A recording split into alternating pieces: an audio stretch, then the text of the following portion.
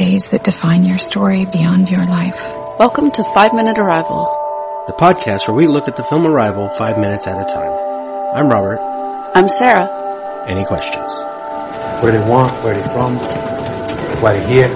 This is the priority. Our priority today is minutes 6 to 10 of Arrival, which begin in the classroom. We are behind Louise looking at 6 students. There's a lot of Apple product placement. Like every one of them has an Apple laptop. Yeah, but they go to a nice college, right? So most of those students probably would have an Apple now. Right. Sometimes that could be just a coincidence. But yeah. 2 phones have gone off. Louise asks, any news you want to share? And a student asks Dr. Banks, can you turn the TV to a news channel? And we get a shot of Louise as another phone goes off. And I gotta say, this classroom is really cool. Because she moves one of the whiteboards out of the way. It's one of those classrooms where it has multiple boards that slide around. And she slides the middle one out of the way and there's a giant TV behind it, which is really nice. The thing that I noticed about her in the scene is she comes across in her mannerisms, her speaking, her clothing, as someone who's just lost her daughter. Like, she seems a bit out of it, but she's not out of it because of the news, because she's not even paying attention to the news, which is why she's there in class in the first place.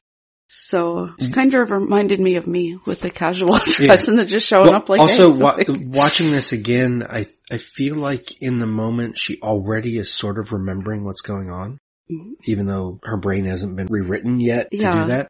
But like, as this is happening, she's like, oh, it's that morning. Okay. And so she's just she doesn't care as much as the other people do. She's just kind of there, but also goes to, the suggestion of grief is that she is someone who's not really 100, either way, she's not 100% there. Right. But we get a nice shot because we get a lot of shots of people looking at the camera. When she turns the TV on, we're not looking at the TV, we're looking at her and the students. And then she actually steps so that she's right in front of the TV, right in front of the camera. As the news comes on, the first news report says, police have already set up a blockade here around the area. As you can see, we've got just about as close as we can, but unfortunately, Montana right now is on complete lockdown. We still haven't seen the ship, of course, because we're looking at Louise, but we know the ship is in Montana. It's hard to watch it without thinking about lockdowns now, or it's like you just hear the word lockdown, and you're in 2020. Which means everyone's going to be there pretty soon, right? And having a party. Yeah. That's what you do on lockdown, right? Mm-hmm, yeah. You invite everyone over for Thanksgiving and then you kill people. Because it's America and you can do what you want. We also have seen just recently, as we're recording this, that when a weird object shows up somewhere, people don't care much except to just retweet it. Yeah, I feel like that's pretty much how everything is now. You just find your side of whatever it is, and then you just start tweeting and retweeting with the people who agree with you. Or if you're feeling argumentative that day, then you can fight with the ones who disagree with you. Strange monolith shows up in Utah. People are like, oh, okay, must be 2001. Or it's an art project, whatever. And then they just tweet it and move on to the next thing. Yeah. But then it disappeared, and then one showed up in Romania. Well, apparently it was dismantled. We do have shots of it. Didn't actually disappear. It wasn't some like guys took it down. David but they don't Copperfield seem to be the people who put it there. But then it showed up in Romania. But then one showed up in Romania. And then one also showed up in Northern California. Oh, is there a third one now? Atascadero. Oh, I missed that. And where'd she go? In the article I read, people are speculating that it's marketing. Oh, yeah. But for what? Yeah. New iPhone? I don't know. Yeah. Or if it's because we're recording this before it comes out, if it is the arrival of our alien leaders. Yeah. Thank you for letting our show continue and for talk about these fictional aliens. We love you, alien leaders. The second news report says the object apparently touched down 40 minutes ago, just north of I-94. We're waiting to hear if this is perhaps an experimental vessel or, hold on, I'm learning that more objects like this have landed in as many as 8 other locations around the world. And we will find out later that it is 12 locations, not spaced evenly. Well, because you can't. I guess you could, but... There's a really long video. It's like 2 hours long on YouTube. I think it was a guy actually involved with the film where he's showing how the language stuff works, how the designs of it work. Okay. You can figure out if the language thing is a question, it has this one particular piece that stretches into the middle of the circle. And he's showing how mathematically you can match up how to make new words with these things. But one of the other things he did briefly is he tried to match the 12 locations to some sort of pattern on the globe. Yeah. And couldn't do it, even though he's doing all this weird complex math. I'm pretty sure the locations are sort of random for the movie. Yeah. Plus, it helps with the alien aspect. I'll have to check out that video. I wonder if it's the same guy who did one for, I think it was Game of Thrones. I don't know. I think it helps that we can't figure out a pattern. Yeah. Because it makes it seem more alien. They're not distributed by national capitals. Right. Like Independence Day. They're not all over the place like signs, where they just have hundreds of them. In the original story, it is a lot more than 12. It's, where is it? 112 sites, 9 of them in the U.S. But I'll get to that later when I get to minutes. So is 12 just simpler for movie, and 12 is just obviously 12 apostles, 12 signs in the zodiac. We'll get to the numerology later. Okay, cool. In this episode. The person says, yes, can we? This is from a site in Hokkaido, and we cut to just the students for this as the news continues. This is worldwide. It is happening right now. And then the alarm sounds as we cut to an angle from the back of the class to include Louise and finally the TV. And Louise says, okay, I'm sorry, class is dismissed. And we cut to outside. There's a security guard, students coming out of the building. The guard is on the Pavilion Maximilien Caron. This is at the University of Montreal. The building across the way that we get a good shot of, and we see again later, is Pavilion Lionel groulx. We could just assume this is the building they picked because there's a nice courtyard in front of it. However, I looked it up and found that Lionel groulx is a French-Canadian Roman Catholic priest and historian, or was, and he is specifically a Quebec nationalist. He promoted the idea that New France was superior to the British-ruled Canada, and he was a big proponent of reviving the use of French in Quebec. So, in addition to our thing about Portuguese and language divisions around like kingdom lines, this is another thing where language is specifically referenced by what could be a random passing detail. So I'm hoping they were clever enough that this is deliberate. They're showing up in places yeah. Because that's cool. Just a random building that no one's going to know unless you're from Montreal. Yeah. That this building means something. The camera cranes up so that we can see students and Louise coming out of the building below the guard and looking up at jets that we hear but don't see yet. And the crowd is heading north to the garage Louis Colline, which that wasn't as interesting. But the building that they focus on for a moment and that we see again later had an actual possible meaning. And then we're in front of Louise in the garage. I would nitpick because you'll learn I obsess about locations when possible. They were walking north. She is now walking south in the garage. So she should have come in at the other end of the garage. But. Yeah. And that's the kind of thing I will never, ever, ever notice. I don't see stuff when like we that. cut to her, she's near a pillar with a number on it. I'm like, did they pick that pillar for a reason? And I found some movie with that title, but I couldn't figure out what that movie was really about other than a ghost. So I couldn't tell if it had any connection or if it's deliberate. I like to assume things are deliberate, or if not, that's just interesting to know. Yeah. If you go to the University of Montreal and you're like, hey, this is that parking lot pillar. Right. Go take a picture of it. Then we're behind her. She walks into the uncovered part of the lot. A pair of fighter jets fly by, which we see them this time. And we get a car pulling out of a space that hits another one that's passing by. The classic movie thing with natural disasters or with any big event that's happening is you have to show that chaos. When in reality, the chaotic situations that happen tend to be more slow moving and tend to feel more still. Yeah. But that doesn't really, I mean, you could do cool eerie still shots for a film, and I'm sure films have done that as well, but you tend to get more that whole chaos where everyone's running into each other and screaming and cars are hitting each other because they're not paying attention. The unfortunate thing is when you try for the slow, you get signs. Where they think just showing the circles in the field from overhead is going to freak us out, when we all know that real crop circles were made by a bunch of drunk guys with boards attached to their feet. So you have to have something happen. And this is the car accident is a nice way to, like, we could be calm in this moment. It's just people walking, but then you get that jarring accident and planes flying by, and it's like, we don't get to calm down. I'm wondering how many other films have that car accident thing, because I have such a terrible memory, but I feels swear like I've a lot. Seen, I forgot to check if this is even on like TV Tropes page for it or something. But we get the drivers yelling at each other, "You're an idiot, you drove right into me, you just ruined my car." And that too, because that usually doesn't happen during car accidents. No. You just need to make it chaotic. Yeah. People are usually stunned, and then they're usually like... TV car accidents, people yell at me. Like, hey, are you okay? do you have insurance? That's after they've calmed down for a few minutes. But yeah, movie accidents. And they're in the driveway on this parking lot that's being evacuated. They should pull back into their spaces, calm down, get insurance from each other. Meanwhile, Louise goes to her car, a Toyota Prius, so a hybrid. I also think that's deliberate. Or she's just a college professor. Yes. No, I'm just kidding. But I mean, we had her daughter's costume, which was part cowboy, part horse. Now we get her driving a hybrid car. He opens the door. We don't see her get in yet because 2 more jets fly over. Very low and loud, and Louise watches them go by. And then as a news interview begins, it says, for now we're simply asking for cooperation while authorities assess the object. We cut to inside the car, but we are looking through the back window, so we're getting another instance of framing things in a rectangle or through a window, which happens a lot in this film. And the interviewer says, so you're saying it's not ours. Do we even know if it's from Earth? The interviewee says, we're still collecting information. We're coordinating with other countries. We're not the only ones to have one of these in our backyard. Louise arrives home. She lives at 35, oh shoot, it's French, Chemin de Lille? De Lisle. It would be Lisle because it's an island. On Lisle Cadu, which is 25 miles from the university. The car arrives in the driveway and she parks and just kind of sits there.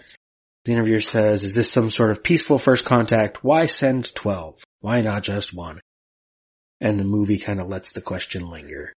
And we have the speculation, the whole news speculation that starts the 24-hour news cycle once anything happens, where it's like, why is this real? You know what this movie's missing? I'm trying to think of one that includes it, is the fake news part. I don't mean to use that term. I'm so sorry. But like that part where people on Twitter would be like, I heard that it's the Arabs. A friend of mine told me that, and they hear like fake, completely made up things that's just wrong information. We don't get any of that. Well, now we just give those, well, they have their own stations. There's Max OAN. Do you know OAN doesn't have any advertisers? That's not suspicious at all. This is where I had my numerology notes, because in the original it's 112 sites. In the original it's 112 sites, 9 in the US. 112 is what's called an angel number, which represents a solid base for the future, new beginnings expected soon. And 9 is a number for completion, but not finality. It's cyclical. Unlike 12, which is considered like completion and perfection, it's something that is complete and final. So I think the filmmakers went with 12 because it's the number most in the audience would find meaningful. Right. But 9 would have been more alien and been interesting, especially, and it should have been 7 because they're heptapods. If they formed numbers how we did, they would count in a number system that's base 7. Yes. That's fine. They didn't think that through. Does 12 have the most religious significance? I mean, obviously in Christianity, in astrology, which isn't a religion, but a lot of people study it and practice it, and it has roots in, the culture. Yeah. I'm not sure about Judaism. You'd probably know better because of 12 tribes. And what about Islam? Islam also believes that in the contents of the Old Testament, so they would also have 12 tribes. Yeah. I guess that would make sense if you're trying to have that specific emotional resonance. It's a specific religious resonance. It's also a cinematic resonance. 12 is what we get in movies a lot. Yeah. So that's a number we all know has meaning even if we don't remember what it is. So then Louise finally turns off her car, gets out, and she's on the phone. Says, yeah, I know. I saw that too. I don't know, Mom. I'm watching the same news coverage you are. And we get a reverse as Louise enters her house. As she says, well, Mom, please don't bother with that channel. How many times do I have to tell you these people are idiots? That's when we get our veiled reference to Fox, which it could be anything, and the listener, the watcher, could decide what it is. They're just vague enough so that if you like Fox News, you're like, yeah, they're talking about CNN. But I actually don't think that's true. I think they mean Fox. She's a college professor who drives a hybrid. I think we have enough evidence that she's not like a big Fox News watcher who's just telling her mom to turn off MSNBC. But it's also, in a way, they could be going for an audience outside of the U.S., of course. So they don't necessarily want to say Fox News. Oh, no. So I'm not saying they should even say it. I'm just saying but being vague is nice, because no matter where you are, there's a news source that sucks. Yeah. But it's a pretty clear veiled reference. And interesting, just in the few years since the film was released, Fox has actually lost a lot of viewership, especially in the last year. Just read an article about that yesterday, most immediately post-election. And it's not just OANN. Fox viewers are going to Newsmax. So they're leaving their propaganda machine for one that's just purely and entirely propaganda with no journalistic standards whatsoever. Because if we have a 24-hour news cycle, then I guess we can pay people to make sure they tell us exactly what we want to hear, regardless of whether it's rooted in reality or not. Unlike what we see in a moment here, where she is flipping through channels to see multiple types of coverage and get an actual idea of what's going on. What do people want in reality? No, they want to turn to the channel. They want to hear what they think it is. And all the news stations here in these minutes, though, do seem to share a common perspective. There are a few differences between the clips, but mostly you're seeing shared information just across different news sites, which you don't really see in real life. Right immediately you might, because certain stations might be the only ones with footage, and so every news station would show that. That's true. They would all show the same footage. And then there's 12 locations. A few of them are kind of remote, so it's going to take a while for them to get everywhere. As I'm watching these minutes and it's flipping through the different news stations, the comm theory for this episode is agenda setting theory, which I reserve the right to use in future episodes, even though I'm introducing it here, because one, it's my favorite theory. And the reason why it's my favorite comm theory is because I like things that are very practical, and I can see, like, you can actually watch it and see it in action every day, both in terms of how it works, how it's enacted through news and through mass media, and also, sadly, unfortunately, especially recently, you can see the effects that it has on real life people and their relationships with others. Little background. Agenda setting theory states that the typical person can only focus on about 5 issues at any given time, because time and mental energy are scarce resources, and so obviously we can only consider so many things in a day. Breaks it down into 3 types of agendas. There's the personal agenda, the public agenda, and the media agenda. Your personal agenda includes the issues that you personally care about and think about. The public agenda is the average of those concerns among a group of people. And then you have the media agenda, and that's where these news stations would assign importance to issues and determine which ones to talk about, how long they're going to talk about them, which then shapes the public agenda. So the basic hypothesis of the theory is this. Over time, the media agenda will then shape the public agenda. One way that we've seen this, or a huge way that we've seen this, is through Trump, right? He tweets and then everyone talks about his tweets for the next 24 hours. So one of the things that he's been masterful at, probably the only thing he's been masterful at, is being able to shape a narrative and have people discuss the narrative that he wants to discuss. And that's the big reason why he got elected, because of 16 or 17 Republican candidates that ran in the primary. He alone had 39% of the news coverage. And this was early on, and so when people kept hearing about it and thinking about it, and then we saw in that documentary, it became like a huge underground kind of meme thing to support Trump. But anyway, that's a way that you can use like social media to create a public agenda. Agenda setting occurs in 3 ways. The first level is just that the media tells us what to think about. So if we're the average person who sits down to watch the daily news and certain stories are covered, they're telling us what we should think about because that's what they're airing. The media essentially is a mediator between the outside world and then the pictures in our heads. But this was kind of like early stage agenda setting. Level 2 went a bit further and states the media tells us which attributes of issues are most important. While the first level of agenda setting demonstrates that the media tells us what to think about, the second level is saying it actually tells us how to think about it. So not just what to think, but how to think about a given issue. I think on that there was a specific example related to something we already mentioned, the monolith thing. Right. The New York Times article about it being dismantled and taken away by some guys. The first post I saw about that was like, here's what actually happened to that monolith.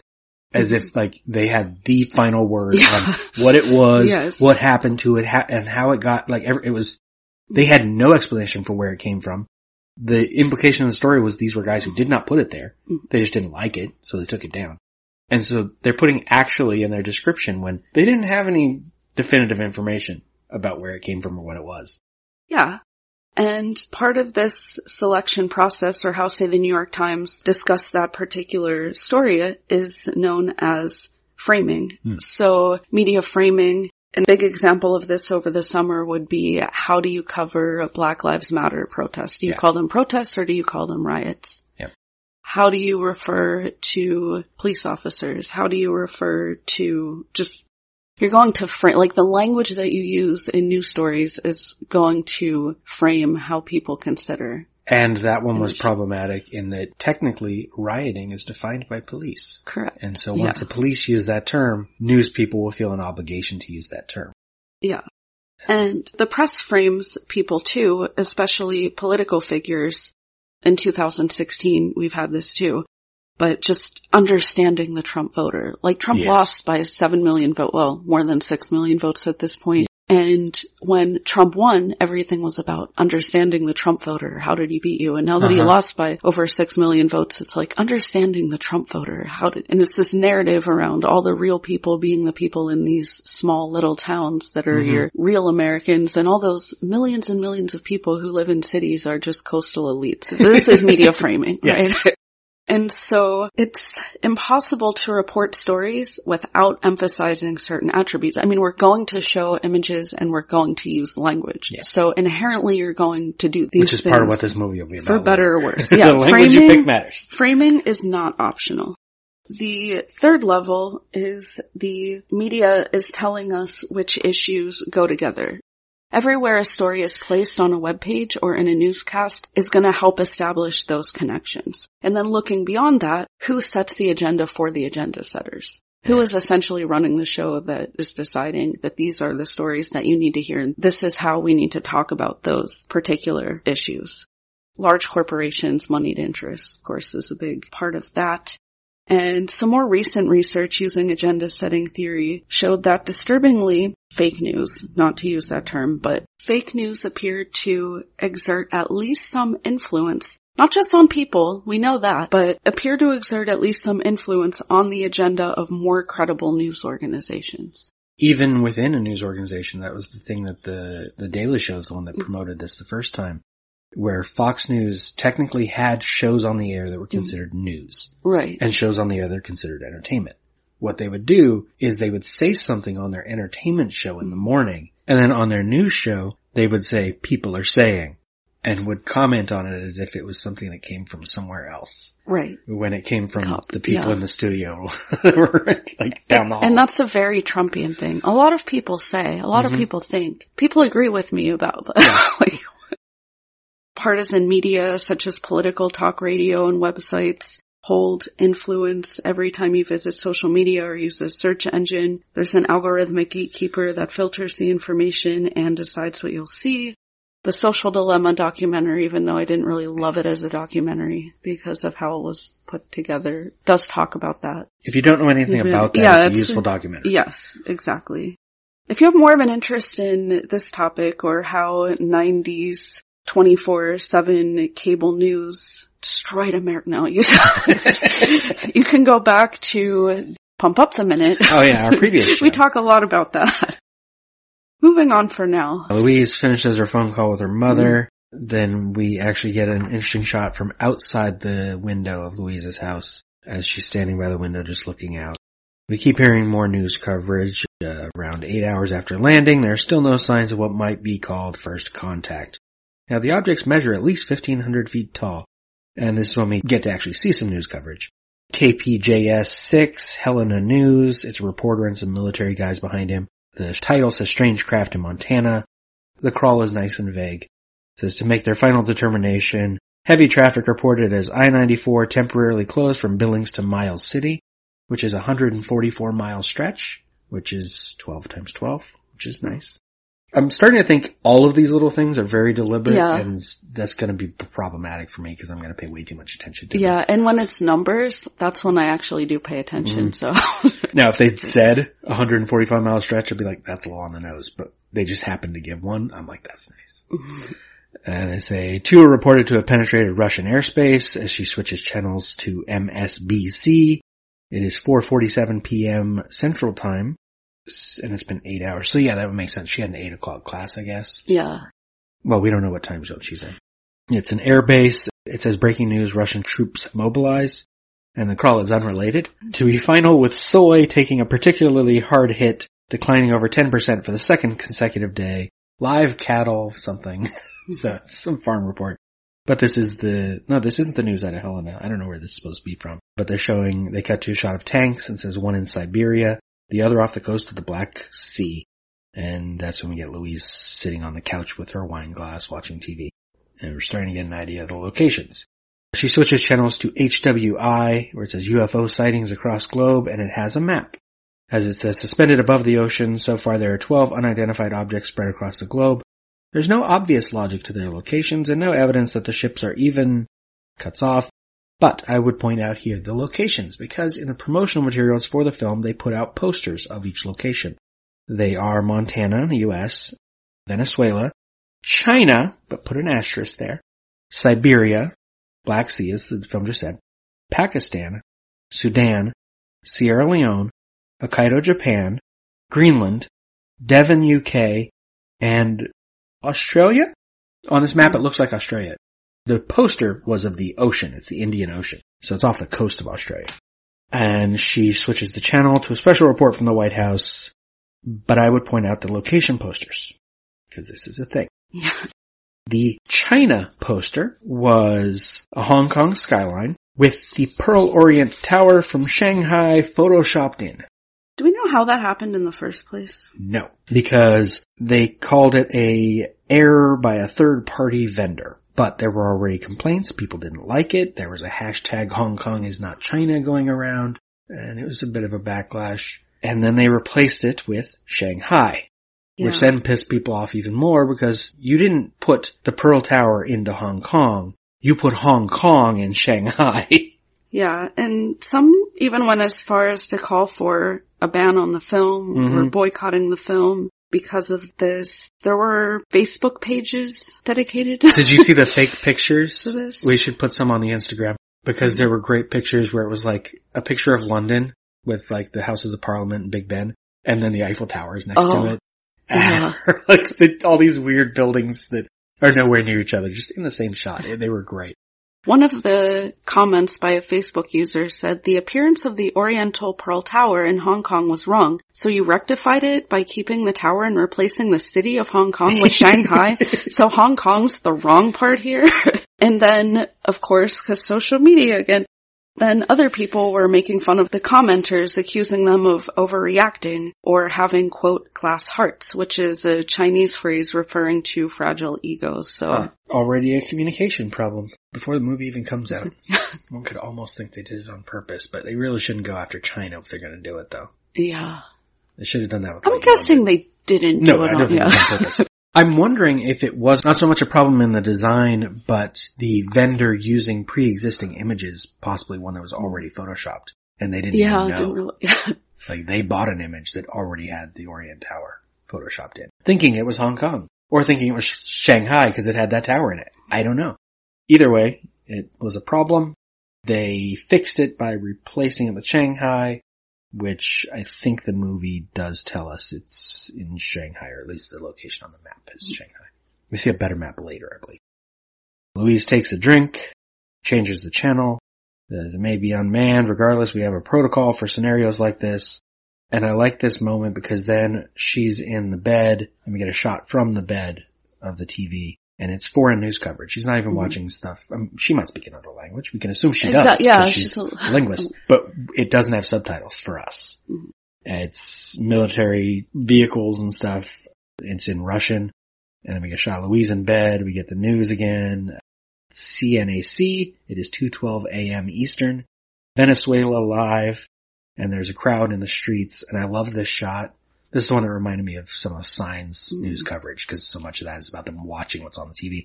That I think this does better, is it's this crowd gathering near this thing that they can barely see, because it's not lit up. It's just up in the sky in the dark, and you barely see it. It's a nice shot. And then we get Louise in bed. She's asleep. She wakes up, fell asleep with the news on. And we get a reverse shot of the TV from the other side of the bed, and it's a crowd scene.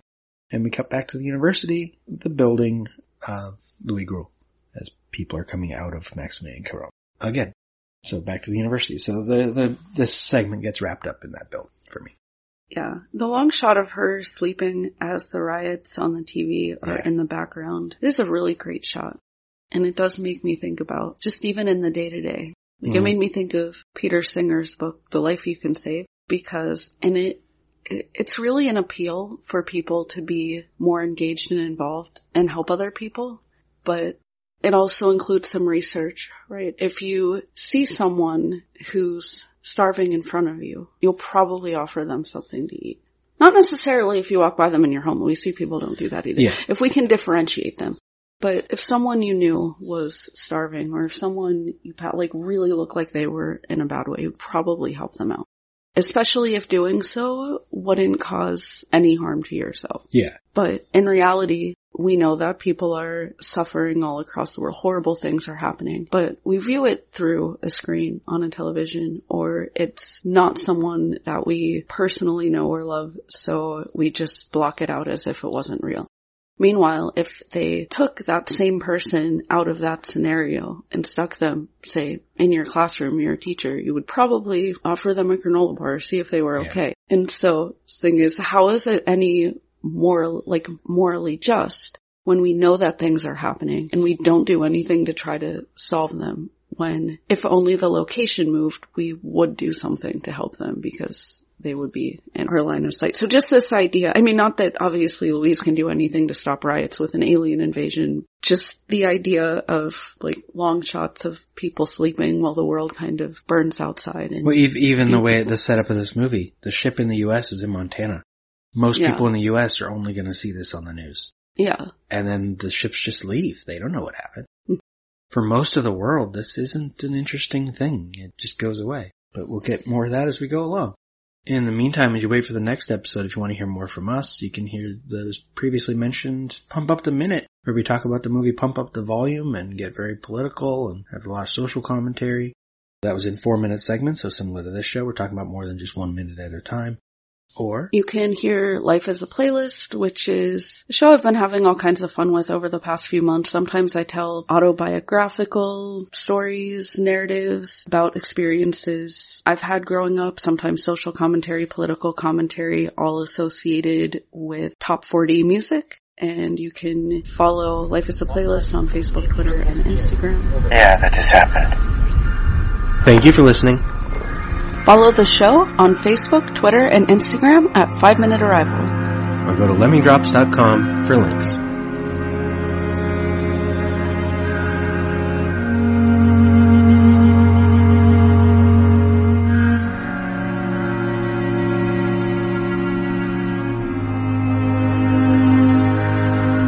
I used to think this was the beginning of your story.